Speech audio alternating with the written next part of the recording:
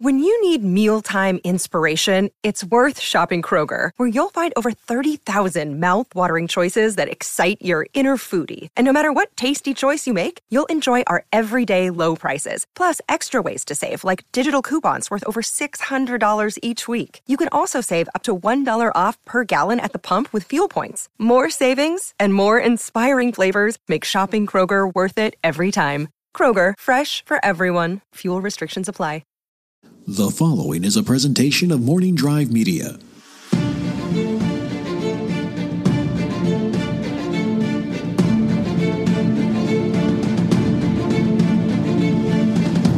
From the Red Keep to Magor's Holdfast and all the burning places in between, this is Casterly Talk. I'm Ken Knapsack, and this is what we do. We talk about a show we like, discuss, break down, question, dig into. It's not so much a review. It's a discussion about Game of Thrones. And to do that, I have a full complement of characters. Andres Cabrera is back. Welcome back. Hey, glad to be back. Hey, we're not alone this week. No, I'm happy about that. That was a lot of fun, but we love the perspective of these two souls, two of my favorites in this fandom and just the digital media world overall. Rachel Cushing and Lon Harris back. Welcome, team. Welcome. Yeah, good job holding down the fort last week. Yeah, very thoughtful episode. Well done. Unfortunately, work got the better of Lon and I. Yeah, hey. It happens. I was very disappointed when I came in and I told Ken, I was like, I want those too. I want to hear their thoughts. It nice to be wanted. Yeah, that makes you feel good. No, it happened. Hey, we always need different perspectives and different experiences and points of view. I think that's very valuable in these discussions, but also real life kicks in. And it was a back-to-back punch. It was Rachel's like, I gotta work, and Lon's like, I gotta work. And it was like, what am I gonna say? No, we need you. We need you. But all four of us here to discuss episode 5, season 8. We are almost here. I know everyone uses the term penultimate, and it's a fun term, but this is the second to last episode. All right. The Bells, directed by Miguel Sapochnik. When we saw that a while ago, we thought, there's probably something big happening there that involves a lot of fighting. Dan and Dave, I do believe, the credited writers on this one. Indeed. The Bells. Let's start with this thing. I love that they have not revealed, they don't reveal the titles until the episode plays. You guys having fun with that? Oh, I love that. Yeah, I'm enjoying it. And I like that they're doing it even when it wouldn't be a giveaway. Like the Bells wouldn't tell us anything in advance. Yeah, it's always kind of fun to sitting with Grace when we bring up HBO Now. We love when it refreshes. We sit there, go back. Here it is, episode 72. Really? Oh, I hit it. I just hit it with the number comes up, and then I don't find out until the end of the episode. No, we do that too, but just the episode itself. Oh, right. To have the episode show up, we're sitting there with our food, our drink, and actually last night we ordered food, and then we're like, we got to finish this before. Like we just scarfed the food down because we wanted to concentrate there. So first of all, let's just start. How are you guys doing just as fans right now? We okay? Do we need a group hug? I don't know. I was going to say, when you said that this is a podcast that's a discussion, I'm like, actually, this is my therapy. Because there's a lot, not just processing the episode, but processing the reaction to the episode. And I know we've all had multiple conversations in the social media sphere, as well as amongst our friends and family. It's a very divisive episode, a very divisive season. And I'm thankful that most of my friends are cordial about it, but I know that there are some less so out there. I say that too because I think it should be a good reminder. When you're listening to my voice, I am not a professional critic, and I don't do this to be a critic. There's very thoughtful reviews that are like critical reviews of the show from people that we know, and I'm not speaking for anyone here at this table. I'm speaking for myself. I watch it as a living document. I think all this is real, and then I sit down and break down. It doesn't mean we're not going to take we didn't like this shot or we didn't like that. That's not what we do. It's just I get a lot of that time. If my review of the show doesn't align with yours, that upsets you, and I don't want that to be the case. I want you to have your opinions too as well. So, Andres, are you doing okay? Yeah, I mean, I told you as soon as I came in that I really do feel like episode 3, The Long Night, brought a little bit of it, but now I really feel like Game of Thrones has fully hit Star Wars level of toxic fandom. And I know that word is thrown around a lot, but my God, Ken, I've been on Twitter all day and all night, and it is officially toxic. Yeah, per my opinion. Because what I'm seeing even more than Star Wars, I mean, you're very right, but like I'm seeing friend against friend. Yeah. Seeing It's happening. people we know who love each other attacking each other. Oh, online. yes. Yeah, I wonder if it's more about social media than the content of whatever franchise we're talking about. That it's less about Star Wars or Game of Thrones or anything intrinsic to that. And it's more about like people are putting their opinions out there. And it's like once it's out there on Facebook or on Twitter, it feels permanent, even though nobody is going to think about it. Like nobody cares about your jackass opinions. In 24 hours, everyone will forget, but it doesn't feel that way. It feels like we're really staking out a claim and we're putting out this thing publicly. And then when other people disagree, it's like a personal attack somehow. Right, we get defensive. And I mean, I say we, like, I don't excuse myself from this. I'm caught up in it too. But I think that's part of what's happening, that everybody is just staking out a claim. And even times when in person with your friends, you'd be like, oh, that's a good point. I didn't think about that. No. On social media, it's like, no, it was astonishingly terrible. And everything gets blown out of proportion. It's true. Yeah, So I want to bring I kind of want to not counter it, but I want to add a little wrinkle to that, considering the two friends that came at me, who are two friends of mine, don't have social media and are not on Twitter and are not on Instagram. And these are, two friends who are exactly my age. Wait, so you have friends that you talk to in person? Yep, I do. And they're exactly my age. So it's not that they're, out of touch. it's not old me. Wagging Exactly. A It's not like someone who's ancient. And no, these are actual friends of mine who don't have social media and are not on Twitter. Yeah. So it's interesting because I did feel like, what are you guys talking about? Like I did go back and forth with them and it did feel very personal. And I think that's the bottom line is that we all are so personally invested in this. And same thing you can say about Star Wars and the MCU and the giant fandoms that have come into existence in the last 20 years in the way that they have, coupled with the rise of social media. It's just sort of like a ticking time bomb of a confluence of these types of things. But what it comes down to is, all of us have been invested since day one of the show. Some of us have been invested far longer with the books. And because there's a community around it, we've been going through it together. And when you feel, for lack of a better word, betrayed by the show, and then you share that feeling with others and they like vehemently disagree, it's people take it so personally. And at the end of the day, it's all opinion. It's all what we bring to this and what we take away from it. And I just wish we were all a little bit more, careful with each other and forgiving of, it's a personal opinion. That's true. And does not deserve attack. That's true. Except for my friend Juwan Guillory I used to produce at Screen Junkies, who hates The Last Jedi. I pray for him every day. He knows that, Juwan. If you're listening, you're a horrible person. Kidding. You're the best person I've ever known. Let's get into this. All right. Let's get into this. The bells. We kind of, we don't really predict on the show. We did get into what we think it's going to go next. So I kind of had this I don't know what's happening type of vibe when I started. Were you guys completely lost, or was that just me? I mean, I knew, all right, we got something going on King's Landing. Sapochnik's directing. I think even Emilia Clarke had tweeted something out about wait till episode 5. Like, thanks, Emilia. We're here.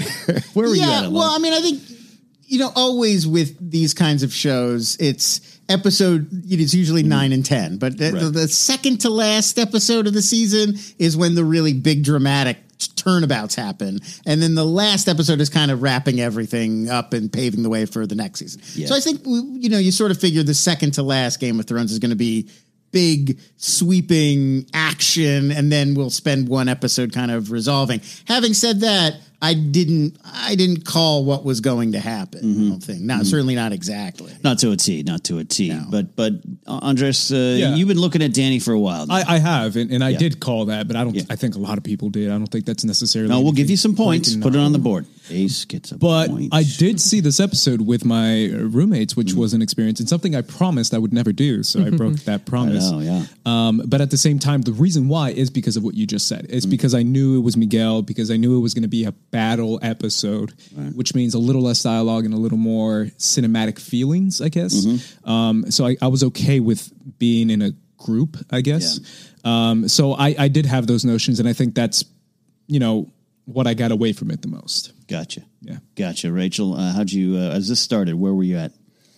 Yeah, I feel like after last week, they had set the stage pretty clearly. I mean, definitely give Ace the credit, and a lot of people who saw, the Mad Queen aspect coming to fruition, and it certainly did in a very extreme way. I don't know if I thought it would go that far, but it certainly seemed, especially with the last moments of last week's episode and Danny turning and walking away, and then what they did with the previously on this week, which was something they'd never done before with that exact shot, which I found like a very intriguing choice on the part of the creators. So I work in post-production, so I see this sort of thing happen, and in my head, and this is just my take on it, this may not necessarily be the case, but it felt to me like they wrote the episode, they shot the episode, they edited the episode, and then somebody was like, we need to give Danny a little bit, we got to remind people a little bit of the journey she's taken over the seasons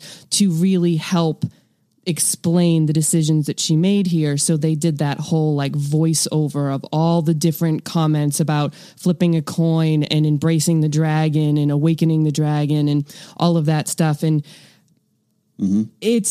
I thought it was a good thing to do. It was something that was in my head anyway, and I think a lot of fans were, but clearly they thought that fans needed that reminder. It's an excellent note, and there's your perspective comes in, your skill sets comes in right away, Rachel. Yeah, Grace and I were watching it together. We thought that was the best previously on ever. It was almost poetic, and we somehow wished it was in the show. Like we were just because you know what got me? When Aemon Targaryen. Yep. Yes. When I heard his voice, I was like, oh. A Targaryen alone in the world is a dangerous thing. It was like, oh, yes. Okay. We've been getting the pieces for 7 seasons about what it means to be a Targaryen and the little moments where she has shown the dragon, and cumulatively, so I'm going to jump right to do it.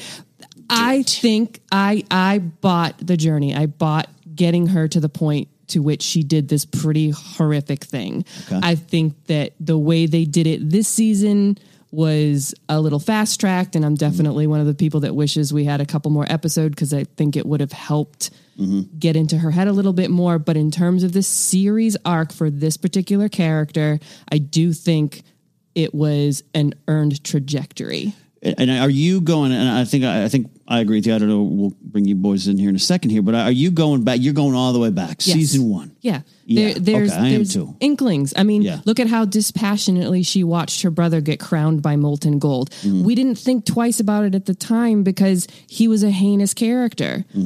But because all the characters in season 1, everybody's got this kind of hard view of life. It didn't seem that out of step with everybody else. Right. But I think that's what we're forgetting now is that it's still this brutal, cold, medieval world. Like our faves are the ones who've been left alive. And so we're like, Tormund and Brienne, and we love all these characters. But it's still the same harsh, unforgiving world where, cities get burned down. Right. Yeah. And she's been through hell and back, and she has shown the dragon before in the sense of, I know people are arguing about, crucifying the 163 masters. And, I think the show even declared that was not the smartest move, that was a dangerous thing. Injustice with justice was not the correct decision at the time. Others say, well, she was still doing it on the behalf of innocence, and that's what they had such a hard time with understanding her motivation here. But it's a small piece of the puzzle, and if you keep adding the small pieces together, burning the Dothraki leaders just to take on the Khalasar, and then coming over to Westeros, what she did to the Tarleys, and I get the isolation she feels, and I get the feeling of every time she turns around, she does something she thinks is supposed to help win over the Westerosi, and it doesn't work. And she sees them laud Jon over her, even though if it hadn't been for her, they wouldn't have won the Long Night Battle. Right. And she was a crucial part of that, but she didn't feel recognized for that. The Northerners turned their backs on her. Yeah, and she didn't just feel, she wasn't. Right, yeah, exactly. I feel like that's a really crucial point that I think a lot of people, I didn't see discussed as much today, is that she didn't only feel betrayed by Cersei. People were like, well, but she could have just flown to the Red Keep and killed Cersei. But she's coming from a situation where she would show up at these other cities as soon as she arrived, and it was clear that she intended to free the slaves. They joined her. They called her Misa and carried her around on their hands. Like she doesn't have the perspective of most people. She's used to arriving and being embraced by these populations. And she was even told, was it Illyrio tells her and her brother in season 1? Exactly. As soon as the people see you arrive, they will rise up against the Baratheons and the Lannisters and embrace you. And she had an expectation of that because, like you said, that's what happened in Slaver's Bay. Always happens. And so I really believe that on some level, she still thought, I'm going to fly this dragon over King's Landing. They're all going to open the gates, throw down their swords and start cheering for me. Yeah. And that didn't happen. And that was the crucial betrayal. That was, well, then screw them. Yeah. They want to stay behind Cersei's walls. Forget them then. That's I'll burn them all. their choice. There was 2 key scenes, Asa, I want to bring in here where I thought were with Dany, where you know, her and Jon, the final kiss, like she's like, come on. And it's not going to happen. He's already betrayed her. Clearly not going to return her love at this time. And when she says, you know, I have fear, that's basically saying that's the only thing I got in this country. And then later on where she's talking about mercy and whether or not she kind of already lost the plot by then, you look at this character's perspective like, oh, no. I'm going to break the wheel for future generations by giving them the mercy of death now. Yeah. That was some part of her decision making. It was. And I got to be the one to say it, but I have been off the Dany train for seasons now. And I think a lot of people have. And to be fair, she was my favorite character, like in season 3. I mean, I love Dany, but I've been off her train for a while. And I really do feel like her decision making in Marine and in other seasons have been progressively getting more and more crazy, more and more psychotic, and more selfish, and more Viserys. Every time I saw this whole season, to me has been Viserys. This is him. Almost every line she says to justify her actions comes straight from his mouth. Like the fact that she's quoting him is like the craziest thing to me. And I think back to it and I started to realize all these ideas of like, it's my right, it's my destiny, those are Viserys' words. You know, my family built this. They wronged my family. Again, coming from Viserys. So I really do feel like her brother kind of raised her in a sense. So that's kind of where she's coming back to her roots of being connected to Viserys and being connected to the Targaryen dynasty, which in reality, I really do like what Rachel said about the beginning of the episode, because I want to stress the fact, and I personally want to stress the fact that a lot of people forget Targaryens are notoriously crazy. Like this isn't, you know, madness. Yes, it's something that her character was pushed towards, but at the same time, she's always been kind of kooky. Like people forget that Dany's always been a little crazy, like a little, and I'm not saying like she's actively been murdering children, but at the same time, I completely bought this turn because I saw this coming, and I really do feel like you know, as someone, I'm going to put it in layman terms, but as someone who's lived in LA,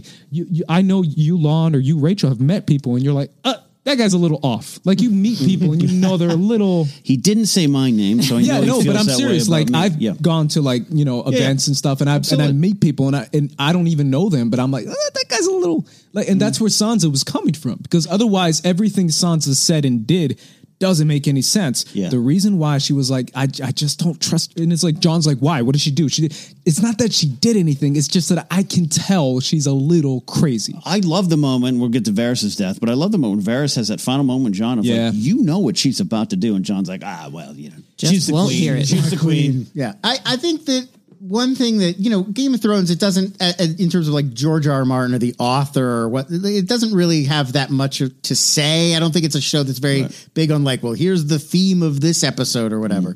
There's themes running throughout. But But I think one thing that it does keep coming back to, and that pretty clearly George R. R. Martin and Benioff and Weiss come back to, is it's an anti-war show. It's about war is hell. War creates disaster and despair. It's always bad. The people who've had the most experience with it are either sadists and psychopaths, or they've grown weary of it and they wish that it would never happen again.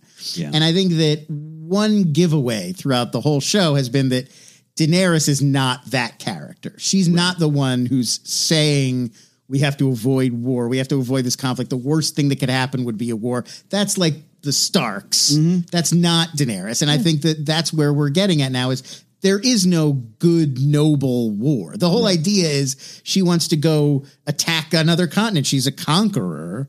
and that even though we've been into it for the last few seasons, that doesn't mean that it's not a terrible thing to witness. I will take what was stolen from me with fire and blood. I will burn cities to the ground. And I know a lot of people out there are going, yeah, all that stuff's there, but it really does run deep. And I think it is a comment. I think, and I think to watch her journey, it is a good meaning person who gets pulled down by a lot of things. And I think a lot of it, if Barristan had survived, if Jorah had survived, if this had gone, if she had just gone to King's Landing, all these things along the way, I don't think she just was a bad person. I don't think, I mean, now she's done some stuff, but you know what I mean? Like, it's still part of everything we love about Game of Thrones. We root almost for Cersei when she blows up the Sept of Baelor. We're almost cheering. Some people, Ace isn't because he's a good person, but I know a lot of people, myself included, who are like, yeah, you go, Cersei.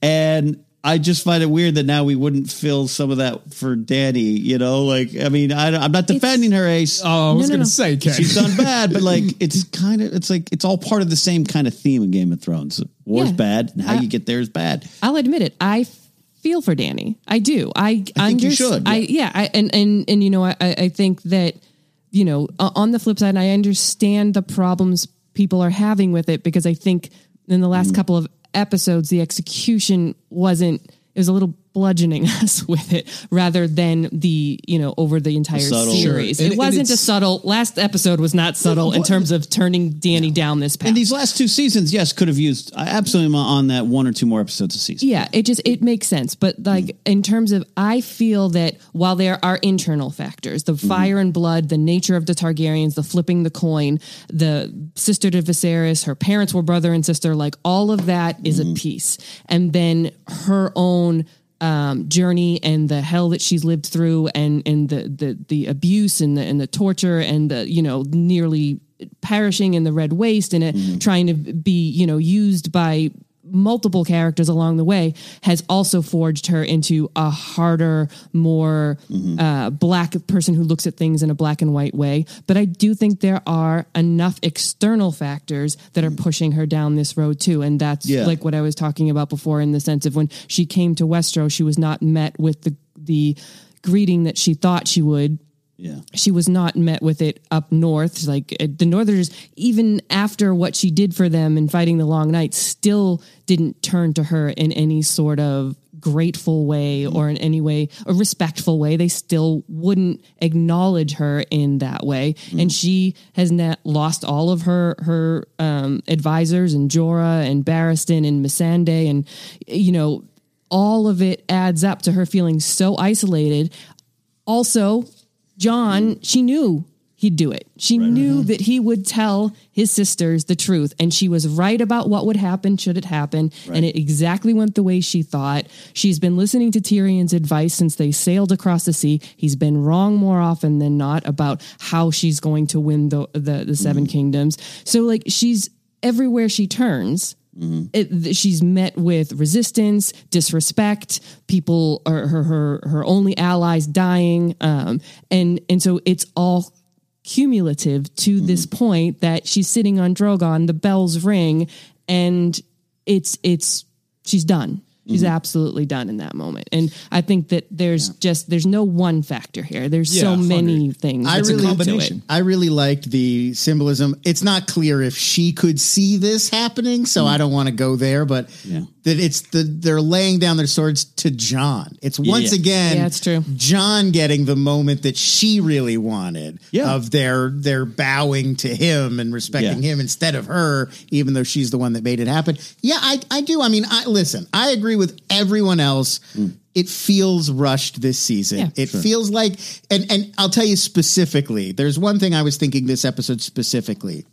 If we had the usual episode or two between the Battle of Winterfell, where those characters have to now travel to King's Landing, that would have been your perfect opportunity for Jon and Varys to have these discussions. For Jon, Varys, Tyrion, Davos, those characters could be talking about Dany's state of mind. She's not eating. We're really worried. In a more organic way, so that we feel like those conversations are ongoing for a week or two until you get to Dragonstone. But this way, the way they're doing it, we're suddenly at Dragonstone. Varys is mid-plotting against her when the episode opens, and we're sort of joining all this in media res. And I think not necessarily the best way to do it. It makes it feel forced when they really have been laying the groundwork all along. Yeah, I really do feel like, I think we're all in agreement that I personally feel like almost every one of these issues that people have would be solved if we just had 4 more episodes in between, or if we had two more last season, or 2 more this season. That is the biggest issue to me. And we can get into the logistics of, because I had a conversation with a friend of mine talking about like, why would they do 6 if they clearly need more time to kind of prove a point as far as justifying her turning heel. I do feel like that's one of the biggest issues. But it's not even just for Dany. There's all sorts of stories that would benefit, because Arya and the Hound too were traveling from Winterfell, and imagine how great those scenes would have been to play out. And like, it does feel like that's when they used to do a lot of their best world building, was on those trips in between the castles, when you're sending like Jaime and Brienne have to go on a little trip together. And like, those are your real opportunities to get these characters in the mix and talking to one another. And they were just totally robbed of that this season, because you have to just sort of port everybody to the next you're doing outpost. You're doing it in one scene. That's I thought of the right. And I mean, I think they're doing a good job of compressing it to feel still like Game of Thrones and to get where they need to go, but you can't help but feel it feels. Here's why I understand that sentiment is. This is when I watch a lot of movies and 2 characters have to fall in love in 4 scenes. You know what I mean? Sure. Where we know that takes a while, but you got 2 hours. You got to get through it. We get it. They fall in love. Meet cute. They got to and I look at some of that happening this season for me, where the it's like, the Varys thing, it would have been great, because I also have to say I'm willing to forgive, but Varys waiting on a beach for Jon to get, it's not very Varys-y. Like, he's a subtle guy. You don't do it in front where everybody can see, like, hey, what do you think about treason? You want to do a little treason? You and me? What do you think, you and me, a little treason later? Like, that's not Varys. He would send a girl around a corner to talk to another girl to talk to him. But, it would be an elaborate thing, and it's what he does. So, stuff like that. I think they're in this pickle where they just have to do it quickly. Yeah. Tyrion has to find out that Varys is plotting against Daenerys to open the episode. And therein lies why I think it's okay in a respectful way for a lot of the reactions. People are feeling like, again, I don't know what the better word for it is, but that the characters are betraying their natures by doing things like that. People have been saying that about Tyrion for a couple of seasons now, because characters are now doing things for plot rather than for character building and continuing their arcs. And it probably would get there if you could give it a little more time to get there and have those in between points. But I mean, it's arguing in a circle. They, for whatever reasons, did not have the extra episodes to do it in. So, like Lon said, they're backed into a point where they're like, this plot point has to happen in order for the dominoes to continue to fall in this way. Right. And I'll tell you what, that's one of the great, I was talking to someone today via text, like the great behind the scenes stories. I don't know if we'll ever get of, I heard HBO said, we'll give you 10. They wanted 6. And did they feel, was it budget? Was it was just too much? If you watch behind the scenes stuff on, they're shooting this episode for 7 months, while they're doing the long night, all that kind of stuff. Sometimes I just wonder, I go to this example, and I wish I could cite the story. I don't know it, so I don't want to be like Ian McElhenney on a Russian Comic-Con panel saying things about George R. R. Martin that George is saying isn't true now.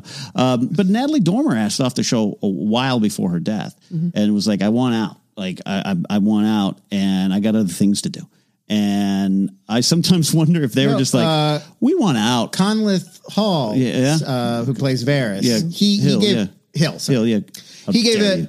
gave an interview that I was reading just the other day where he was talking about how, like, he didn't love everything about how Varys worked out, but he thinks he loved doing that last scene was what they was talking about. But then, that's exactly what he was saying. He was saying, like, I think we all, for the story, recognize that we could have done 12 seasons, but it's a hit show, and these are all working actors, and they all have to go take other jobs. I think that's a big part of it, but I really do want to say, I don't think this is a season thing, and I think we all agree this is an episode thing. 6 still feels like too little. Give it 8, give it 10.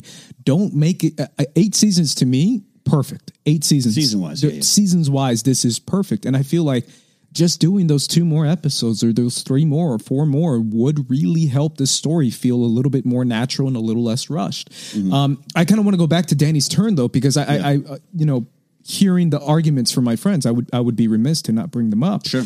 But the idea of Danny breaking her code, it's not her going after her enemies, it's her going after the innocence. The innocence. Question, and my friend kept saying that to me, and I was like, but dude, how many times and how many stories have we read of people breaking their code? That's the point of the turn. It's not like, well, she didn't kill little children before. Why would they show her kill? Like, that doesn't make any sense to me. The arguments that I keep hearing as far as like, why didn't they show her kill little kids before? That's not the point. The point is she's pushed to the point that now she will kill little kids. It's the idea of how many stories I told my friend, The Killing Joke. Have you read The Killing Joke? It's about Batman promising to never kill anyone and being pushed to a point, you know, situation wise, when he loses certain people and he sees certain atrocities that he will kill. Or The Dark Knight. People love that movie, but it's about Harvey Dent being the White Knight, being the one who's so ethical and so moral, and yet he's the villain of the story because the Joker pushed enough dominoes in the way where, as I quoted last week, gravity, madness is a push. That's all you need. So I do feel like it was warranted, and I 100% believed it. I believed that Danny would do that. It goes back to this moment for me. Go back to season 1 of Miri Man's Duel where she burns her. We're all rooting for her. Yeah, we're rooting for that's her. the thing. And like, we've seen her do these things, but we didn't hold it against her in those moments. Didn't hold it against because Miri killed Khal Drogo. How dare she? Yeah. As Miri Man's Duel said, it was also, they've been raping me for a long time before you got here. It was earlier in the show, and I think we were just less emotionally. And it was more like, oh, what a badass blonde lady. It wasn't. We didn't know her yet. That's exactly what Lon said. When and I there met wasn't. him, there wasn't totally. that connection. Totally. That's what I love of the journey of the show and where it takes us and where it takes these characters. Why sometimes I say it's the story, and sometimes your reaction. That's what I hear it in with this table. Sometimes your actions you're feeling are because that's what the story needs you to feel. I want to bring one more point up as well. Is I also heard from another friend of mine who's a Danny fan, and I also kind of had to take a step back as someone who isn't a Danny fan, that I also understand their perspective because they feel like you betrayed my favorite character. This is not someone who would do that because she has said it at multiple occasions that she would never do something like this. You're betraying the character of Danny because I'm a fan of that character. And I kind of had a back and forth of thinking about your favorite characters and how you feel a connection towards them really does paint how you view the whole of the arc in the story. 100%. I gave you the example last week off camera, not recording, but I told you last week, I kind of felt that way about Thor in Endgame. And I was one of the few people because all my friends who love that Thor storyline weren't really fans of Thor. Like I asked them, like, were you big fans of Thor? Not really. Cap is my favorite. And that's why I was like, yes, you don't get it because I love Thor and he's my favorite. And you gave Cap all the cool stuff.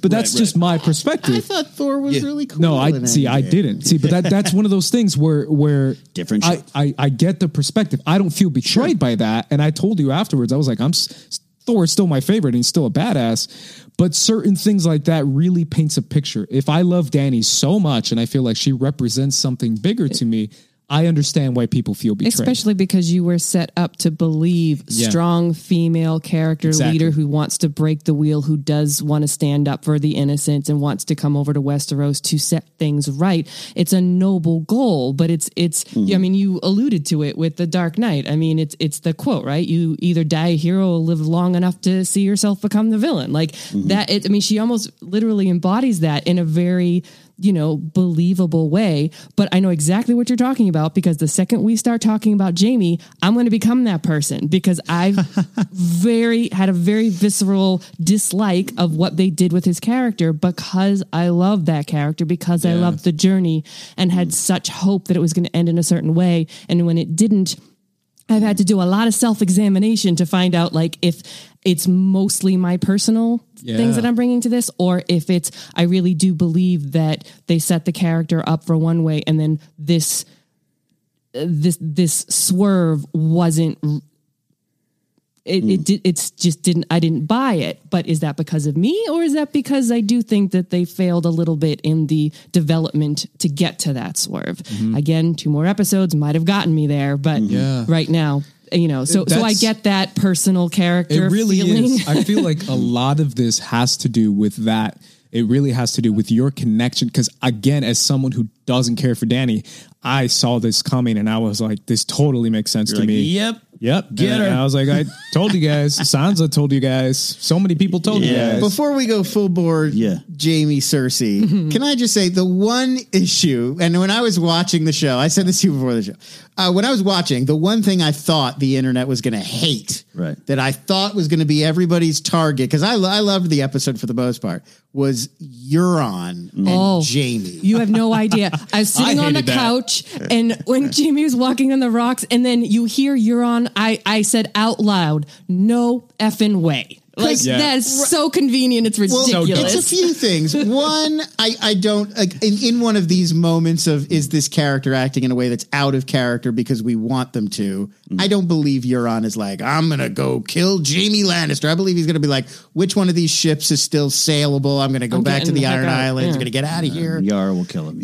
Or go somewhere. Just, he's a pirate. Just take off. I don't believe he's going back to shore at all there. I don't believe that he's like, I'm going to one-on-one attack Jamie Lannister for no reason. But the bigger problem I have isn't just that it's not realistic. It's that I don't care about these two characters together. Like, they don't really have a backstory to me. I mean, they've been in the same room a few times. Right. Obviously, they're sort of competing over Cersei. And they've got that, like, they one woman, it's a love triangle, but they've never, the show, Cersei didn't love him anyways. The show has not invested me in Jamie giving a shit about Euron giving a shit about Jamie, to force this in this episode of this crucial moment to be like, now you've got to watch Euron and Jamie sword fight.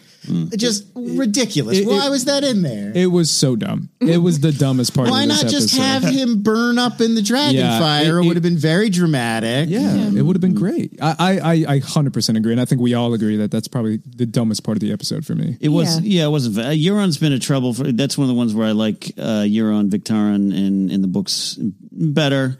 I think the show gets things better. I saw some interviews where George R. R. Martin's talking about things the show got a lot better than what he thought the books were. That's not one of them. Can I also mention that, just because I've been on Twitter all day, as I've said, the idea that I saw one tweet, and I saw many, but I saw one tweet specifically that was like, I can't wait to George R. R. Martin just completely changes everything.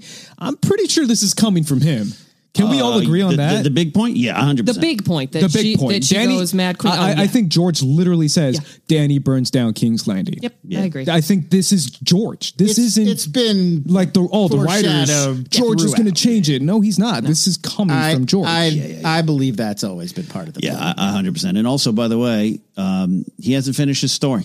Yeah. And Dan and Dave have to do something pretty impossible. Finish his story for him because he is taking too long. I didn't mind the Jamie Cersei thing. I mean, I like the fact. Sorry, Rachel, I loved it. Sorry, Rachel, I loved it. Aside from the Jamie of it, just talking about Cersei's sort of fall, last stand, whatever. I really liked that it was, she blew up the Sept of Baelor, and then her death is the Red Keep collapsing in on her. I thought that was a nice... I've had enough conversations, and again, thank you to all the people that had cordial conversations with me about this. The thematic through lines and the twists and her being, killed by the thing that she thought was going to most keep her safe, and him, the things I do for love, going back to her, how I want to die in the arms of the woman that I love. Like, I get the callbacks. I get the logic. I just don't think the show got us there, especially when one episode ago you did a thing that I didn't actually really want. You got Brienne and Jamie together, and then you split them apart in the same episode just to have him pivot back to Cersei. That's just too much whiplash for me. Yeah. It doesn't track for me. I need more time. I needed to see more time with Brienne, and I needed to see the turn back to Cersei, and not just be because somebody makes a comment about the other dragon dying and Cersei being besieged in the city, and all of a sudden he's like, nope, going back to Cersei. Like, that to me it's not anywhere near enough for me to buy that Jamie was actually returning to her out of love, out of going back to the one that's meant the most to him this entire time. That's true. But you had this whole arc of him becoming a better person and going up north and fighting the dead and saw everything that he saw and got together with Brienne because of that, only to turn back. The turn back was, I just didn't buy it within the way the show presented it to me. Having said that, and having had many conversations today about it, I do get what they were going for in the bowels of Maegor's Holdfast and the way that they went out and the way they went out together. I will, however, disagree fairly strongly that the show did not give Cersei enough to do this season. That yes, it's all sort of downhill from the Sept scene 2 seasons ago, but they had set this character to be a proactive character, and she had all of like 3 lines in this episode, and she just stood there and stared. Like she's a woman that would have contingencies. She's a woman that would not creep down to the lowest level. She'd stand up on the highest pinnacle and stare that dragon down until it breathed. Like, I just wanted her to go out in a way that's here's my proactive. Here's my counter to that. I've always thought she's not as smart as she thinks she is, and that that's true in the books, but I don't think the show has borne that out. Maybe. So I thought about that too. It was like, she's just standing up there, but she's a fraud in a way to me, and that's why I really also what she keeps getting choices to do the right thing, and she keeps. Including the Missandei moment is Tyrion telling her, please choose peace, and she chooses violence. So I own it. I own it, but I think she breaks. I think she just breaks. She broke. I think cracks. So as a fan of Lita Headey, I wanted more. Sure. I don't think you're wrong there. She doesn't do much in this season at all. Yeah. But I think to me, I liked that. I can add that wrinkle. I think maybe it might have been if she actually was pregnant, which I think we all agree she was. I think the show clearly stated that. But again, that's what it was. Why didn't the show, clearly weeks/months have passed, have her showing? Oh yeah, from last season. Give us something that, like, there was so much debate as to whether or not she was pregnant last season. Is it conspiracy? Is it not? Like, which was fun. It was a part of it. But if this moment, her end is predicated on, I don't want to die and I don't want my child to die, like, just give it to us. She is absolutely pregnant. Show give it. Her the big baby. Like a little bit. Hannah Murray up in Winterfell. The timing of it all, she would be showing at this point. And like maybe a visual cue would have helped in some way. Maybe in Westeros, babies take 13 months instead of 9. No, look, I'm going to be clear. I'm not taking away your thoughts on that. Oh, no. I know that. I had and as far as the Jamie, it goes back to, it's personal, right? I got a lot of things in my past where I've been in bed at 1 a.m. with a person going, I got to get out of here. And so I loved what they did, Jamie, but here's what I'll say. This is not the ending that I wanted. Okay. This is not the ending that I wanted, but after I've thought about it, talked about it with Joseph Scrimshaw this morning off air, much like Luke Skywalker's death in episode 8, I can't imagine this any other way. And that is and that's what I love about taking time to process it. Of course, because I thought it was here's what I was much worse last night. You should have heard me. This is why we take the time. I had one friend text me, "Hey Ken, I don't think I like it," and I was like, "That's number one, fine. 2, you don't have to have that opinion yet." And in our line of work, we seem to do. But my thought was, what did I want to happen? And I kind of wanted Jamie to kill her. Yes. I kept thinking he's going to learn to kill her, and he might kill her in the books. Valonqar Prophecy's not here in the show, and I thought, did I want to see Nikolai Walder? I've 8 years. I've never learned his name. Nikolai Coster-Waldau, the Good Dane. Did I want to see him choking Lena Headey? Did I want to see him murder her? And I said, I didn't. And so I thought I did, but I like this better. I still kind of thought it was going to happen in a weird, like, merciful kind of sense where she's like... I honestly, right down to the end of it, I thought that might be how it was going to go. I'll kill you because I don't want you to die by fire kind of thing. But interesting. It didn't happen. But, it's funny because Jamie was also my last favorite character. He was. And I thought I was going to hate that. And I was really kind of hating it. But I don't know. There's something about it that kind of felt weird, oddly... morbidly poetic about the whole situation. They made sure that the connective pieces, her world crumbling around, and even backing all the way up to the Tyrion and Jamie moment, which is a very strong moment in the series. Like there's a certain amount of like really of it all, and Jaime letting himself get caught. At least he acknowledged Cersei always called me the stupidest Lannister, and Tyrion so easily dismissing the guards and Davos smuggling, and I'm like, oh, man, the plotting. But the scene itself is so rich because of the flip. Jaime is the one who freed Tyrion last time, and Tyrion frees him this time, and you have that brotherly moment. And if you didn't think Jaime was going to die before that moment, you knew he was going to die after that goodbye. Oh, yeah. Oh, tears. Absolute tears for me. Yeah. Well, what I love too, Rachel, what I love, and I want to make sure, like, you're this is the good discussion parts of it. You know? This is the thing where I talk about if I hand you an orange and you don't like oranges, it's fine. If I hand you an orange and you go, bananas suck, that's where I start having like, whoa, you didn't watch it. No, you're getting it there. I'm never going to tell you guys that like you're not entitled to your opinions. And I said, I even see it. You're you see it, but I still viscerally wish that's not how it gone down. Almost to me, it's almost like you're hurt by Jaime. Ooh. Yeah, no, he absolutely did. He hurt you. He did. Like that character, because the show has really, in the books, and it's one of the reasons I love it, goes really far, it delves really far into the question of can people change? And a lot of the times, and the answer is usually no. I mean, it usually is. In life, it is too. Put donuts in front of me, and I'll take it every time. Look at the Clegane brothers. Exactly, and the moment with Arya, and it's the moment of like Sandor can't change. He's too far gone down the path of vengeance. Arya's at a tipping point, and so that's why I bought that moment. Yeah. And different people are at different tipping points and at different places to make a serious change as to who they are or to revert back. And I know David and Dan had this whole like interview where they basically said like Cersei is Jaime's drug, and like he can't fully step away. He was ultimately too far gone. Not too far gone to, at least make a serious attempt. And I guess I just thought he made too serious of an attempt, and I thought he'd made it. He'd gone there. He had made the change. My final point on this too, and I keep coming back, I think you've shared a very vulnerable opinion, Rachel. I love that you are hurt by Jaime, but that to me, that's a testament to the power of the show, and I'm not hearing you go, well, I'm not watching next week. And I think that's an important thing for people to hear. I'm way too invested to be good. That person. Like, and I did use the word hate on Twitter, and I know that is the personal side of it. I still will argue that I don't think the writing got us there.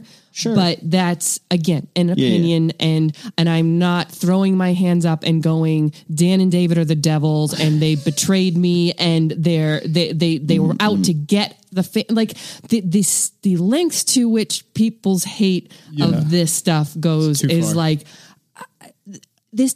Even all of this does not negate all of the amazing that the show has given us up until this. But that's what I wanted to highlight. No, I know, and I'm not even saying I don't under the speed of some of the stuff too, but I think that's powerful. This character has hurt me, and the show is in your soul that much, in the story as well here.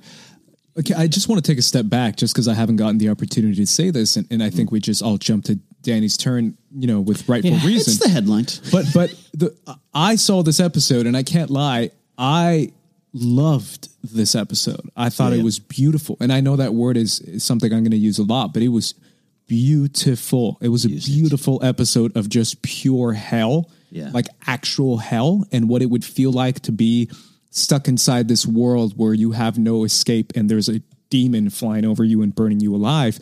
And the idea of Miguel, who I gave him so much credit for The Long Night. I give him so much credit even now because he directed one of the most beautiful episodes of television I have ever seen. One of the most beautiful television's episodes, with The Long Night and Battle of the Bastards, all of these, he just, home runs every single time. And it's absolutely the wonders, the POV of Arya running around the city. Amazing choice. The family, never seen it from Danny's perspective. Never seen it from Danny's perspective. Some people are, and that's an interesting debate too, because I know a lot of people took issue with the last close-up you have of her is basically the decision to burn the city. And then you only ever see wide shots of her on Drogon, just wreaking havoc. And that was a choice, and agree with it, disagree with it. Their choice was not to live in that decision on her part, but to live in the consequences of that and the people on the ground. And you're right, that is, I mean, on a pure visual, visceral level that harkens to what Lon mentioned earlier, in the fact that the show has always been about anti-war, and that when you get down to it, it's not about good guys and bad guys. And this battle had a harder emotional core to it than The Long Night did, because it's humans versus zombies. So that's clear cut. This, all of a sudden, on every side, you just want the carnage to stop. You just want war, the bloodlust of war to it's pure hell. Yeah. Absolutely. So that's the point. And it's the little people that suffer. We're back to where Varys took us in the beginning. And, these people on high, Dany is literally above them all, not really understanding what this means. And it's one of those things too, where it comes from horror and horror fiction. And it's something that I've developed a taste for. I know a lot of people, that I know and friends of mine are fans of horror, and the horror genre has always been kind of confusing to me. It's finding the odd delight in the suffering of innocence, right? Because that's what horror is. And I had a friend really break it down for me, where he says, if you see an evil person suffer, that's not a horror movie. You have to see the innocence, the innocent people suffer. And there's an artistic value to showing a true horror movie. And personally, the past few movies, these past few years, my favorites have been horror movies, whether it's Hereditary, whether it's Get Out, but the idea of seeing people suffer who don't deserve that suffering and seeing that perspective in a cinematic level. This to me was a beautiful horror movie, because it does show you like, oh my God, this is horrifying, because it is mothers and children who are dying in the streets. It's a bombing in a town. It's interesting. I don't know if you guys have been watching Chernobyl. Episode 2 is on tonight. I have not. It's HBO's new Monday night show. Yeah, my grandmother's sister lived in Chernobyl, so I'm during it. So I'm curious. The pilot is horrifying, because it's the actual accident, and there's this constant awareness, the way they shoot it and the way they did the sound, especially, that even though you can't see it, that everything is covered in radiation, and all these characters are walking down these like ruined hallways, and you're just that claustrophobic, that feeling of the air is poisoned.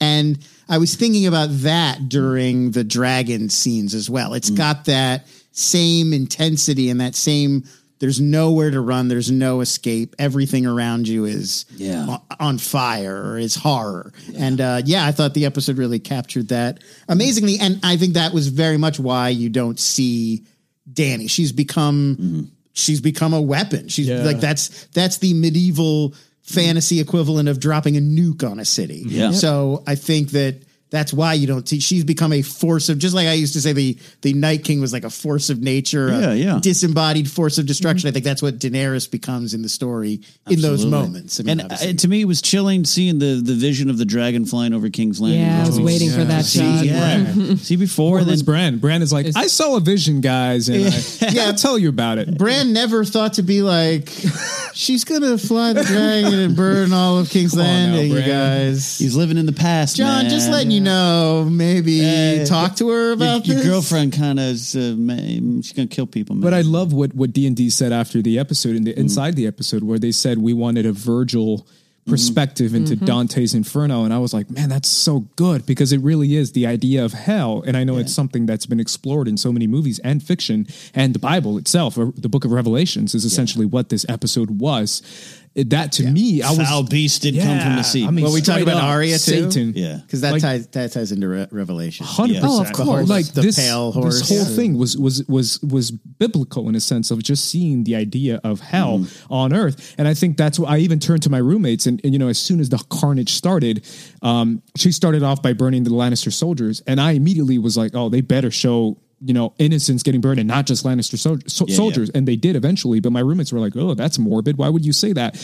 But I said it because, and they were like, dude, you're dark. And I was like, I know, but for me, it's like, you have to see. That's the realism of the situation. Like that's what the show's kind of always promised. You can't shy away from well, Dany just burned the Lannisters. No, she didn't. She burned little kids. And it's not even just that. That's a signal to Grey Worm and to the other soldiers. And that was the horror of war that I thought was the hardest thing to watch, but also a very realistic thing to watch. Is the soldier bloodlust, and our good guys are killing women and children and trying to rape. Like it's the absolute bottom line horror of war, and it's both sides. It's everybody. It's absolute carnage. And that's why nobody wins in war, because that's what happens. It's tied to the Brienne and Jaime coming on the women being, hung in the tree in season 3, and it's the Starkmen that did it. One thing that stood out to me was the Northmen jumping in, not just the Unsullied and the Dothraki, who are very keen on blood. Let's just say that. Yeah. But the Northmen were like, oh, who cares about Jon Snow? Let's kill some people. Yeah, and I like that. That was a powerful moment. I like that. What's left of the Dothraki, by the way, we finally somewhere Robert Baratheon's like, I told you, the Dothraki are doing their thing. But this is what they do. Yeah, this is what they do, and it's also their queen. It's their queen. Yeah. So I like it. Same with Grey Worm. I was going to say, and the Unsullied too are trained from birth to be dispassionate fighters, and Grey Worm found a way to be more human thanks to Dany and thanks to Missandei. Missandei brutally murdered. Grey Worms reverted back to, but it's also with a taste of vengeance, and vengeance and revenge is all over this episode. And I turned to my roommates and I said, the freaking Unsullied kill babies in front of their moms. Yeah. This is what they do. 100%. This is nothing that's like, oh my God, it's so jarring. Like, no, the Unsullied are like, oh, this is breakfast. One of my favorite book man. to show changes is that in the book they raise and kill dogs. Yeah. And now they were like, well, that's too brutal. Let's have them kill babies. Yeah, but that's the idea. Is the fact that Grey Worm to me, I was like, hell he's bloodlust right now. Yeah. I think it's something about the show. It's gone on for so long. We've gotten to know these characters, and we've softened a lot of these things in our mind because they're our favorites. Like the people that died were the brutal, horrible ones. The people that are alive and stayed with us all this time, they're the ones we like. But it's like no, they're all still of this world. Sure. They're all Well, the Grey Worm thing you mentioned it. Because he's my favorite. He's your favorite. I rewatched the episode. I've only seen it 2 times, but I did watch the episode Revealed, which is the 18-minute little mini doc, which is fascinating. Yeah, Grey Worm in that moment, I took it as one, I better get the first shot in.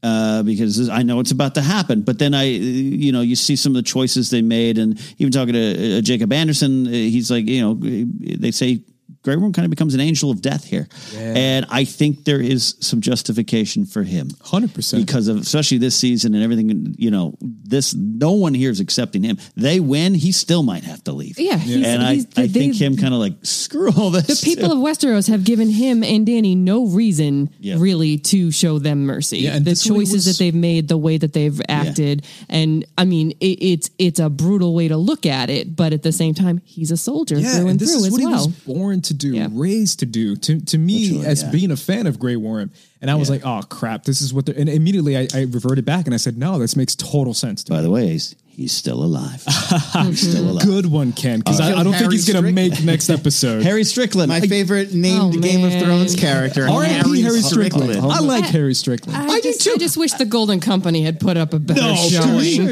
I disagree with that because everyone keeps saying that, but I told my roommates again, they're sellswords. At what point do you say, you know what? Screw the money. This is ridiculous.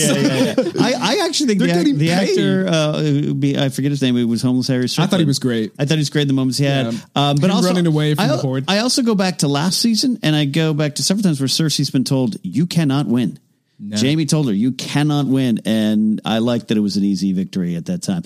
Well, I loved the use of Drogon in this. I know some people are like, all of a sudden learn to fight. I'm like, nope. That's what a dragon. Yeah. When you correctly use a dragon, that's how you use a dragon. And a dragon is. You think back to the Conqueror and like what Aegon did in Balerion, and like there isn't a defense. You can build as many of those scorpions as you want, but if she knows they're there and where they are and how to use them, creature of death, that would absolutely cause the destruction. I love it. It's like I'll make a sports reference here for our sports fans. Like Rhaegal, rest in peace. That's a pitcher getting you out in the first inning, and then you come back in the third inning and you know how to hit him. Yeah, not just that. But another sports reference for me is like freaking Game 6 of Steph Curry, 0 points in the first quarter. Oh, where was Steph Curry? He sucks. 33 points in the second half. That's what happens when you're motivated and when you want to prove like, oh no, I'm the best. Yeah. You can do that. and I understand the intent of the articles, and I think it's all fun. I've had some articles sent to me of a military strategist gives his thoughts on until you fight a dragon.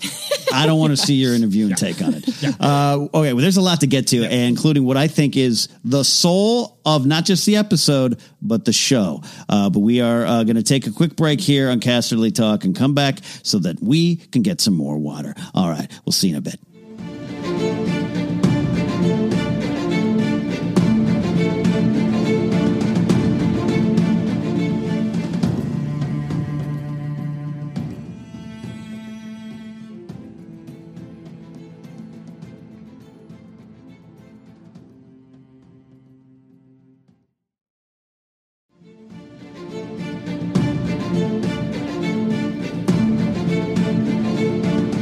Welcome back to Hour 7 of Casterly Talk.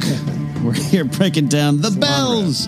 The bells. Ring the bells. By the way, I love that moment. I love when Tyrion is staring at the bells and is like, please.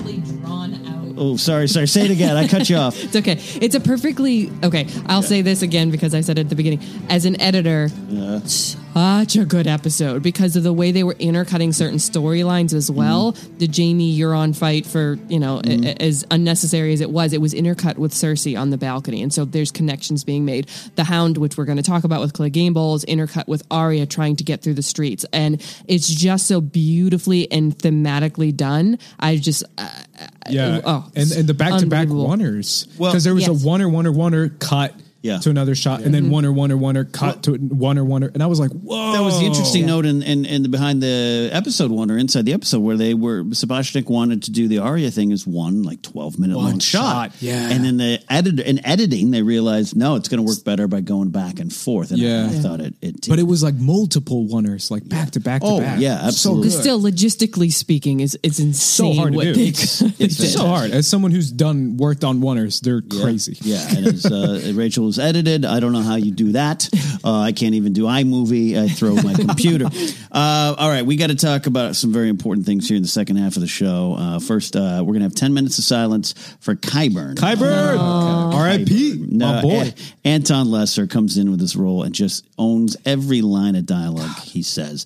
I know we're all kind of, I think, in general fans of this character. I love Qyburn. Ace and I might have an unnatural obsession with Qyburn. I love him, yeah. Considering the two of you are the ones that are oohing and ahhing, and Lon and I are both here. Yeah, sure. I do feel bad for the people of Westeros because their scientific revolution is delayed by several generations. The loss of this mind prematurely. Who knows what he was going to continue to contribute. Yeah, I love that. Qyburn is just, like Rachel said, he's so loyal. Yeah, but that he's was also such an so interesting logical, and he really is a man of science and a man of reason who created a zombie. Yeah, who wanted an opportunity to have that expansion of experimentation and of pushing boundaries. And I know that sounds all very good, but obviously he was a little crazy. But I love Qyburn. Speaking of cookie characters, I just think he's so cool. Yeah, I agree with that. So rest in peace, Qyburn. But I want to get into the big conversation. 2 points here. I want to start with the Arya and the Hound. This is what I was teasing. I really do believe in it, and I can be over dramatic and full of hyperbole or hyperbole, as Brian Regan would say. I think the scene in which Arya and the Hound are going to kill their respective targets, and the Hound basically says, "Do you want to be like me? Get out of here." And she says, "I literally think that's part of the soul of the series. Perfect. I think it is the series saying." This you cheered when Miriam Asdol burned. You cheered when Cersei, not Ace, when Cersei took down the Sept. You cheered all this stuff. What are you becoming? Go find the pale horse and get out of town. I really was moved by the scene, not just for the characters. I thought there was a bigger thing at play there. I don't know. Call me crazy. I don't know. Am I drinking? What's the problem, Lon? No, I mean, I think it's an excellent point, and I think. Looking at this whole season, before we went on, Rachel was saying, it'll be interesting to look back on this final season once it's complete. Right. And I totally agree. And I think one thing that might come out is really Arya has been the focal point, or she's sort of the character that the whole final season is kind of spun on. And I think that what we're maybe seeing is her making her last transition is going to be realizing that this power that she has, these abilities that she has, she shouldn't be a killer. She should be a protector. Yeah. And I think that that's the transition we're seeing her make, both in obviously trying and failing to save the young girl, who I think clearly is supposed to remind us again of Shireen. Yeah. Shireen had the little wooden stag. This girl has a little wooden horse. And that's, of course, how we can see that she's been burned in the end. And I think that, to me, was part of, obviously there's a biblical connection to Arya with the white horse. Yeah. It was Harry Strickland's horse. Did you catch that? Yeah.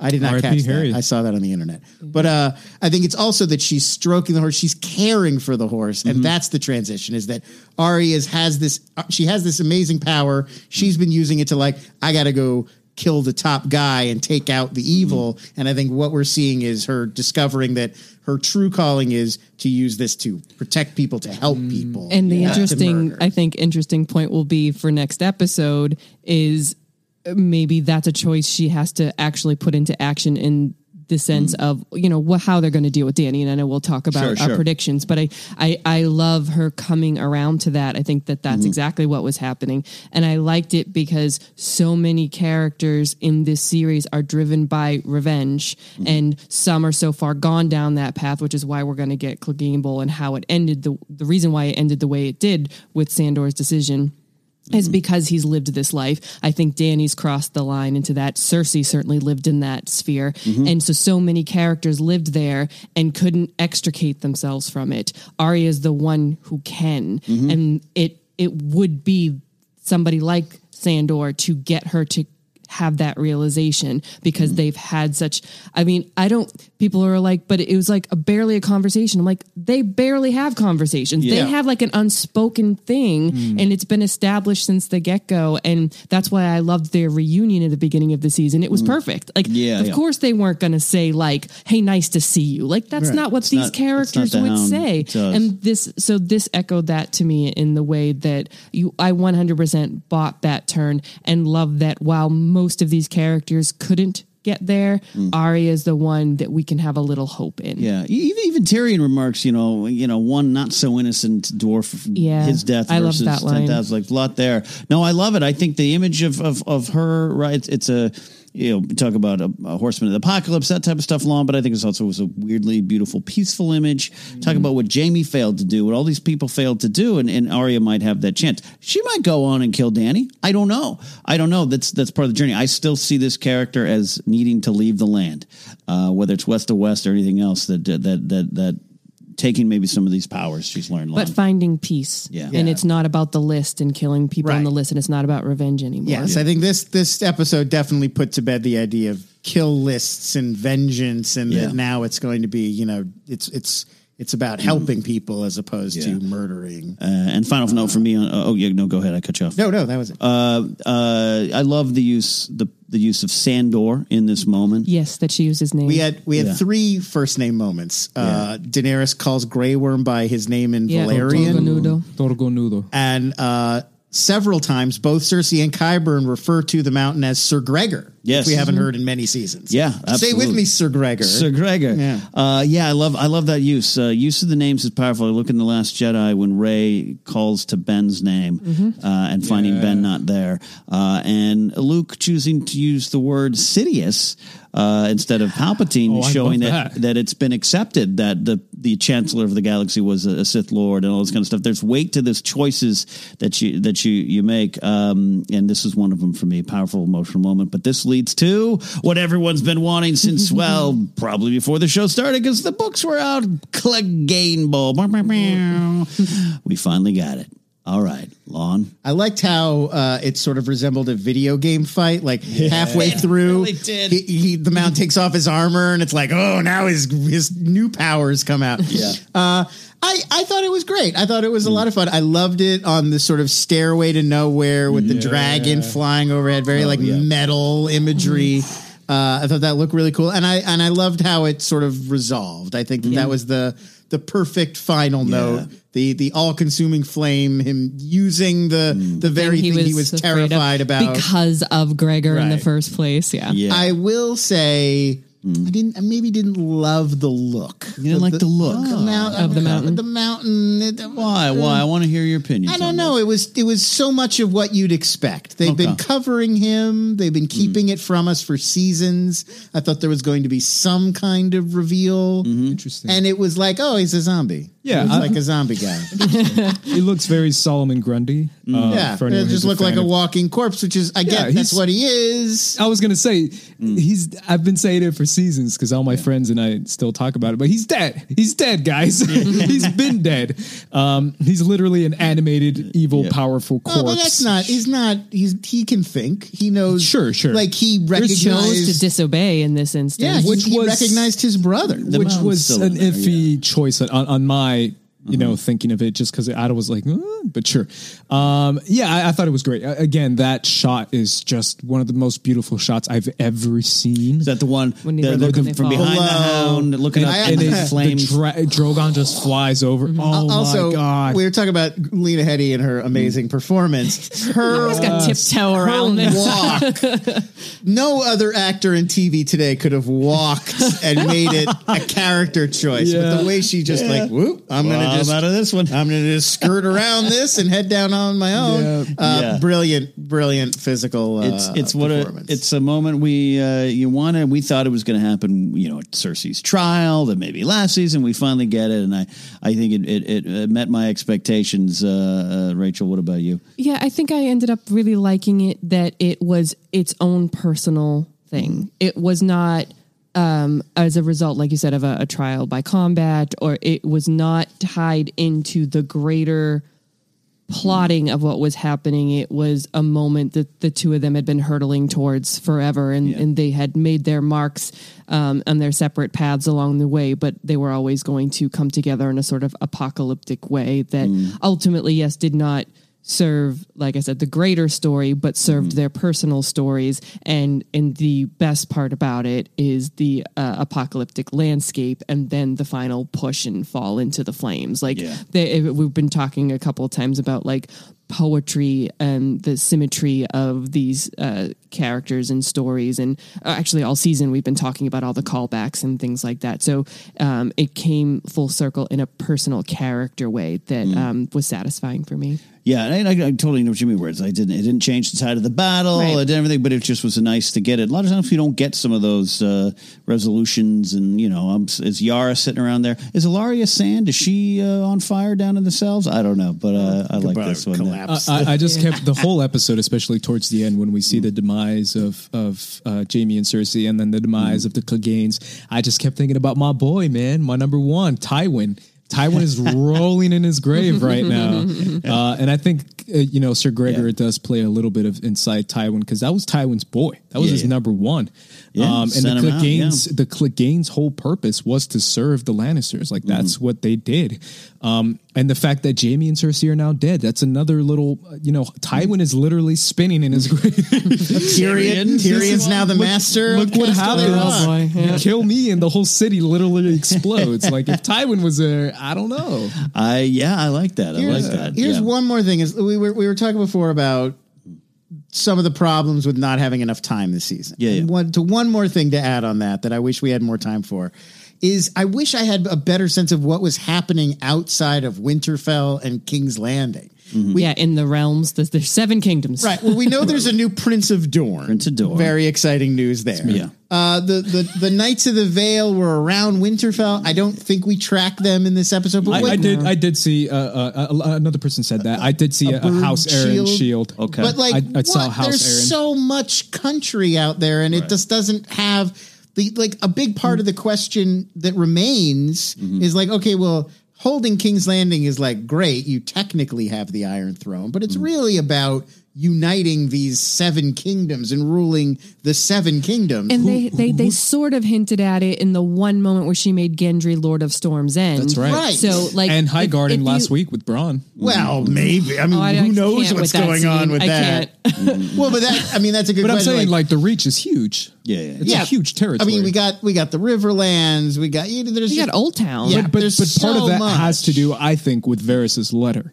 Right. Who is he sending that to? If not, and did letters get out? I think I'm presuming that some letters got out. He burns the one that he's writing when he's sort of taken into custody, but he's been presumably working. I mean, I feel like that scene, it hints us in 2 ways. One, he's been writing these letters for some time already. And 2, he's already been trying to poison her. That's why he has his little bird in the kitchen, looking at her meal times and she's not eating. He's been already trying to take her out when we join him. So I mean, I'm presuming, but we don't even have an idea of like who's running everything. Like all of these houses are just wiped out. Like, House Clegane, they were just wiped out. House Tarly, the Night's Watch is gone. It's definitely the wheel been broken piece by piece. Whether Dany did it or not, it's right. We're going to be left with a different world, and that's a real question going into this week. Is who supports her and who doesn't? Who's left to defeat and who isn't? I mean, I think obviously Sansa and Winterfell seems like there's a big target on Sansa's back now. Yeah, this is interesting as we look to next week, and I can't believe we're saying this, the end of the show. Wow. Yeah, that's crazy. The big finish. To see that on the screen next week on the final episode of Game of Thrones. Have we even talked about Jon yet? We haven't. I don't think we've mentioned him at all. My buddy texted me. He's like, "Man, John's such an idiot," and I was like, "He is. He really is, but he's Jon. I love Jon. That's the thing about him. Is like he definitely reacted in all the ways you would 100% expect him to react, and he was very noble in the attempts once he was on the ground and once he saw what was happening. And that's why you love him, and that's why the people love him, because he is a soldier, but does not fall into the bloodlust. He's a reluctant soldier. He's a reluctant all of this. He doesn't want any of this. Yeah, of course, and that's why he refused to hear Varys and refused to hear any of it until clearly it's too late, and now he has to contemplate it. Yeah. And so it's going to be he'll be much more front and center next episode now that he knows. It's interesting to me. He was never going to make out with her just to save the day. To make a difference. Was never going to happen. Just give a kiss, Jon. The world would have been saved. I think you guys. A little oversight maybe on my spot, my mind, not talking about Jon, but I think you kind of explained it. He did everything expected, which is frustrating at times. It's part of the point at times. And I think now a lot falls onto his lap. I think in terms of ruling and who might win, Lana and I used to do the odds back in the first season of Watching the Thrones. I'm looking at Sansa, big winner in my book, potentially. Yep. Yeah. But I think a lot will fall back on Jon as you look to next week. And I know the show doesn't deal directly with the prophecies as much as we thought it would or wanted it to, but I still look at him as being the one the final decision might have to come down to. Yeah. And maybe that's putting a sword into his Nissa. That's what's going to happen, man. I think that could be the case. I mean, I think that's exactly where the writers are pointing us towards. They were pointing us towards Dany burning down King's Landing, and it happened. Yeah. Now they're kind of pointing us towards Jon killing Daenerys, him realizing like, oh no, she's a monster. She has to die. Mm-hmm. So the big question I have is, I think that's my prediction. Jon kills Dany. Who kills Drogon? Or does Drogon have... Because I don't know how Drogon's going to...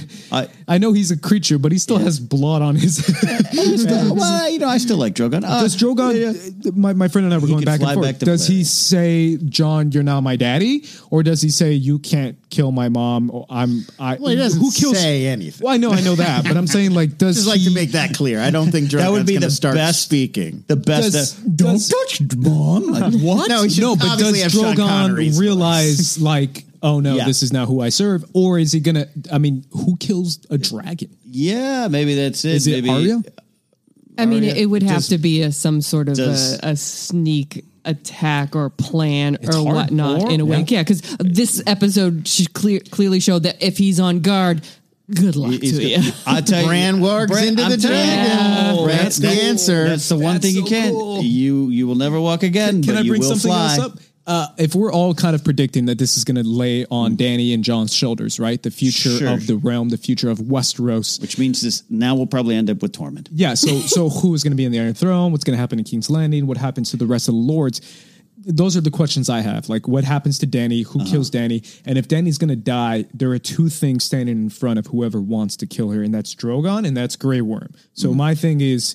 Grey Worm's not going to leave her side and is not going to let anyone touch her. So I think Grey Worm automatically is a goner because he's my boy. I mean, that means to be fair, you've been saying this for 5 episodes now. I think to brace yourself emotionally. That'd be amazing if Grey Worm somehow lives. But I guess my question is the logistics of defeating a now mad queen, because we know, or does she rule? As a lot of people predicted, no, she just reigns supreme and takes over Westeros and That'd be a rules very, with fire very and blood. dark ending. Fire and blood. I don't see it, but then again, that's the thing with predictions. The Targaryen restoration happened, not the way you would think. I don't know. One of my favorite shots was, I think they're looking at one point, Tyrion, Jon, I don't know, they look across the Red Keep and it's destroyed. It's standing, but it's destroyed. And it looks very reminiscent of the shot we saw in season 2, which we keep bringing up that vision. House of the Undying. It's going to keep bringing up that vision. And I love, and remember, I was one of the ones who's like, oh, it's snow. And it's like, we've been talking for a while. Oh, it was probably ash. So I don't know where to go.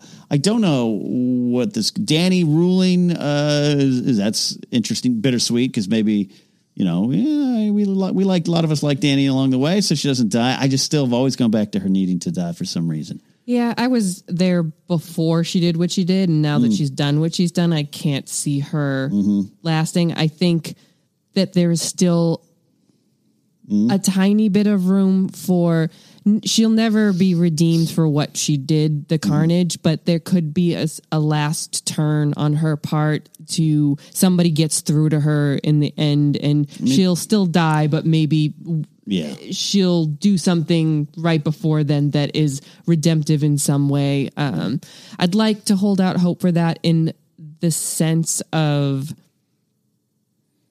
the strong female character angle, and that the intentions were good. And I do think that the idea of, she did break the wheel, not the way we wanted her to, but I hope that what it does is sort of sets the slate so that whatever happens after the end and is this idea of not an Iron Throne, maybe King's Landing is abandoned and they set up a new kind of government somewhere else. I'd like to see this as I did want the whole end of an age, beginning of the next era. I still see that as a possibility. I still think that's solid. Yeah, I think Martin has said that he's basing, format-wise, he's very inspired by Tolkien. And I think that you could see the sort of bare bones of the structure there. And I think that Tolkien very much was like, if you have a good king, then history will be good. And if you have an evil king, things will be bad. And I don't think Martin has that same idea, but I do think that he's going to keep that end of an era, dawn of a new age. That's where your stories pivot. And so I totally agree. I think that we're looking at Sansa ruling the North. These kingdoms are going to kind of become, just because I don't think you can do it in one episode. You can't. She would literally need to fly Drogon around and unite the 7 kingdoms in one episode, because they're so disparate now. How would she ever exert real authority? Yeah. I am definitely preparing myself for somewhat of an open end. I'm not talking journey plays and Gandalf looks up about to eat an onion ring. I am saying that what you just said, this one episode cannot fully wrap it up. I think we'll know the direction of what it's going. Maybe I like, but I don't think it could be Daenerys is going to rule united 7 kingdoms. No. I don't. And I don't think it. I think she broke the wheel, just like she said. She never said she was going to do it with songs and poems, and she's broken it. And maybe there is part of the bittersweet is that's a good thing. She took a bad way to get there, but it got there. Does Sansa rule over the normal houses? Does that even count? There's no need for the Night's Watch anymore. There's no need for the Wall.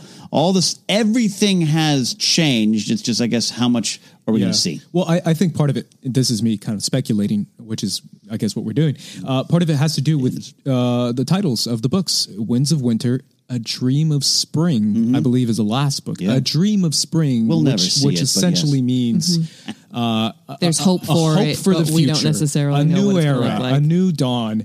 Out of the ashes comes a new generation. Out of the ashes comes a new world. Which, in almost a weird way, brings her her comment about her mercy is not for those that are in King's Landing now. It's for the next generation. So I get that line more. So when you think about it in those terms, it's all about passing the baton, right? It can't be Dany after what she's done. It just can't. So the question then is it Jon? I don't think I think Jon is going to be the one to put an end to it, stop this madness, everyone kind of scatters and goes their own way. John goes up north and retires, and then either Sansa Go comes find down, Ghost. Go find Ghost, apologize to Ghost, and then right off into the sunset. He's the one on that top gets of the- Ghost.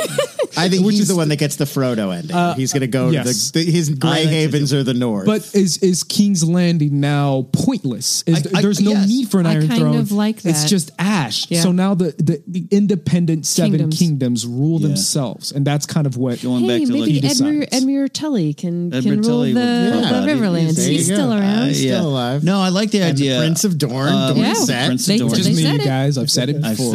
Great spin-off. I The like Fresh Prince of Dorne. I'm looking forward to it. No, I'll take it. Here's what I like, and we, I'm not playing the call in this episode, but a longtime listener, Eric Monroe, called in, and he and I are Stannis Baratheon fans, and he called in saying, hey, there's some similarities between Dany and Stannis, and I think it's very true. Yep. People ask me, why do you like Stannis? Well, part of it's because I just love seeing people get disgusted with me. The other half, probably more than half, 70%, is I think he is a good, just man who became obsessed. Think Indiana Jones and the Last Crusade and what the cup of Christ does to everyone in that movie who has it placed in front of them.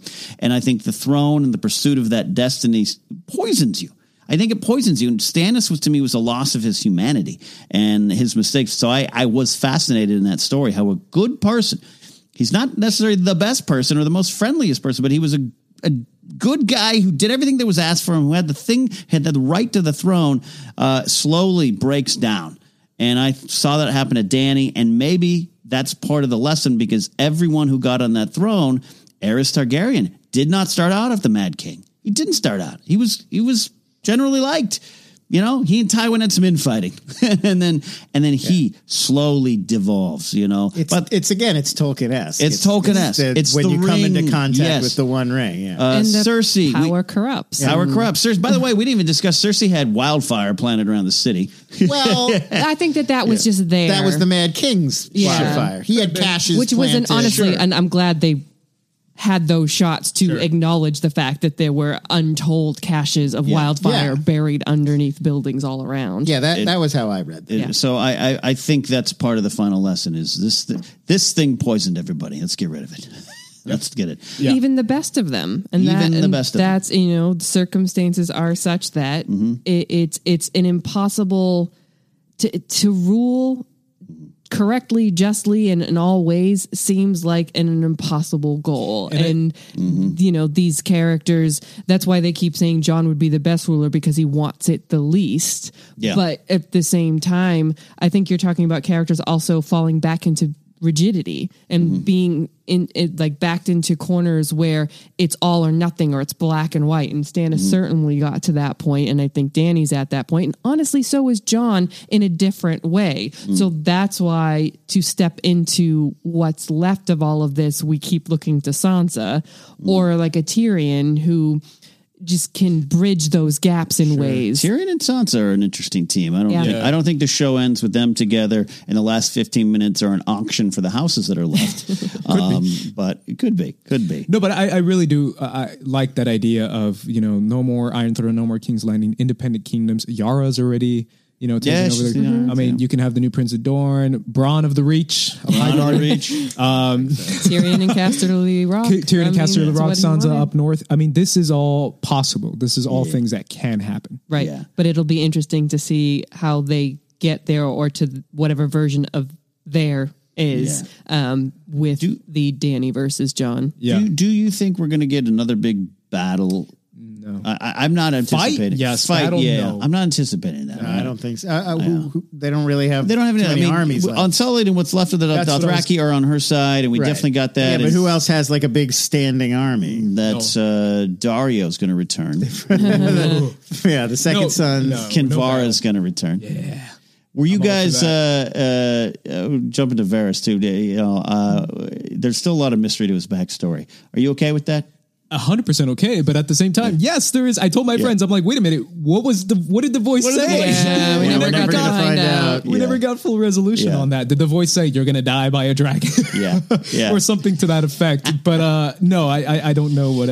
Wait, is that sorcerer still locked in a crate in King's he's Landing? burned up too. So he's burned up now? Believe me, I've Well, had did these Varys thoughts. bring that crate with him to Essos? He just left them. But the thing that we keep going back to is the idea that started from season 1. You know, power is power. Power corrupts. Power resides, or men believe it resides. Exactly. Absolutely. You win or you die. The Game of Thrones. Like, all this is coming full circle, and we're realizing that, you know, the actions of someone like a Tywin or the actions of now Dany, what she's done, is coming back, and it does, you know, ruin you, and it destroys you. Yeah, and again, a lot of what this is, George just, you know, had comes up this first chapter of Jaime pushing Bran from a tower and says, I think I want to write a story about this. But I think what's built up is, you know, much like George Lucas using the word wars to talk about how it's not the best. I think you're right, Lon. I think there's a lot of that. And I think that's what I'm looking for in the final episode. Prediction wise, you know, I'm not going to lock myself down. I just don't know. I don't think any of us here, we're all in the same boat. Like, there's a lot of possibilities. Let's just take it in and figure it out for the last time. Any final thoughts here on this big episode of Game of Thrones and Casterly Talk? Rachel? I'll just say thank you to you guys for having a cordial conversation, and the therapy was good, and I appreciate that. And I just would like to say to all the listeners, you know, you are allowed to dislike things and hate things and love things, and it can all be jumbled up together in one episode. You could love one piece of it and hate another piece of it, but it's still all, you know, rooted in a love of this, and the good things are never going to go away just because some of the pieces at the end didn't quite add up to what, you know, you might have hoped for or wanted, but it's still about, I don't know, a love of something geeky and fantasy, and that it's brought us together. And I hope that, you know, despite some trolls out there, that we can still live in harmony in this, as cheesy as that is. No, it's not cheesy. It's been 8 glorious seasons. What a phenomenon. I cannot believe this is ending. Andres? Yeah, I mean, I keep going back to the beauty of this episode on a cinematic level, and the technique and the power of someone like a Miguel Sapochnik. That guy is incredible. I watch a lot of anime, as I've said before, many times on this podcast, which I'm assuming a lot of people are annoyed by that. Attack on Titan, the first episode of Attack on Titan is pure carnage, pure horror. And it's also a medieval fantasy type show, and I just seeing that kind of idea of like this evil supernatural creature destroying this kingdom was incredible to see on a live action version. This episode was just so many levels of beauty. So I want to give all the credit to the director, to the team that created such beauty out of carnage, I guess, for lack of a better word. Beauty out of carnage. That is true about what this episode was, Lon. Poor Harry Strickland. I'm so R.I.P. Harry. I can't get over that you have this show and they introduce a character named Harry Strickland. It's like, it's almost comedy just to call him by like the most normal modern day English name. I mean, what more could I add? I think what everybody said, I totally agree. I mean, I'm just excited to see how it all wraps up, and I have no idea. Like, I feel like I have an idea of what could happen in the world of the show next, but I don't know, like, what's the final scene? Like, how do you close out this epic story that's gone so far on so many levels? Who's the last character we hear from? Like, it's hard to even conceive of how that would work. It's Ghost, guys. It's Ghost. Well, it could be Ghost and Nymeria. They meet back up in the wild and run off together. That'd be amazing. Or John on top of Ghost riding off into the sunset. Or it's Samuel Tarly.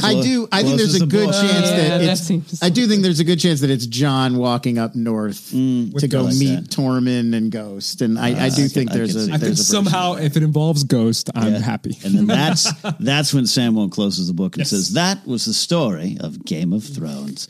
All right, we'll see you all next week for the final review of the show, but Casterly Talk will roll on. There's still a lot to talk about. There's those book things, the histories, and don't forget, we have a prequel series coming down the line. But this has been our talk, discussion, and deep dive into episode 5 of season 8, The Bells. We'll see you next time on Casterly Talk.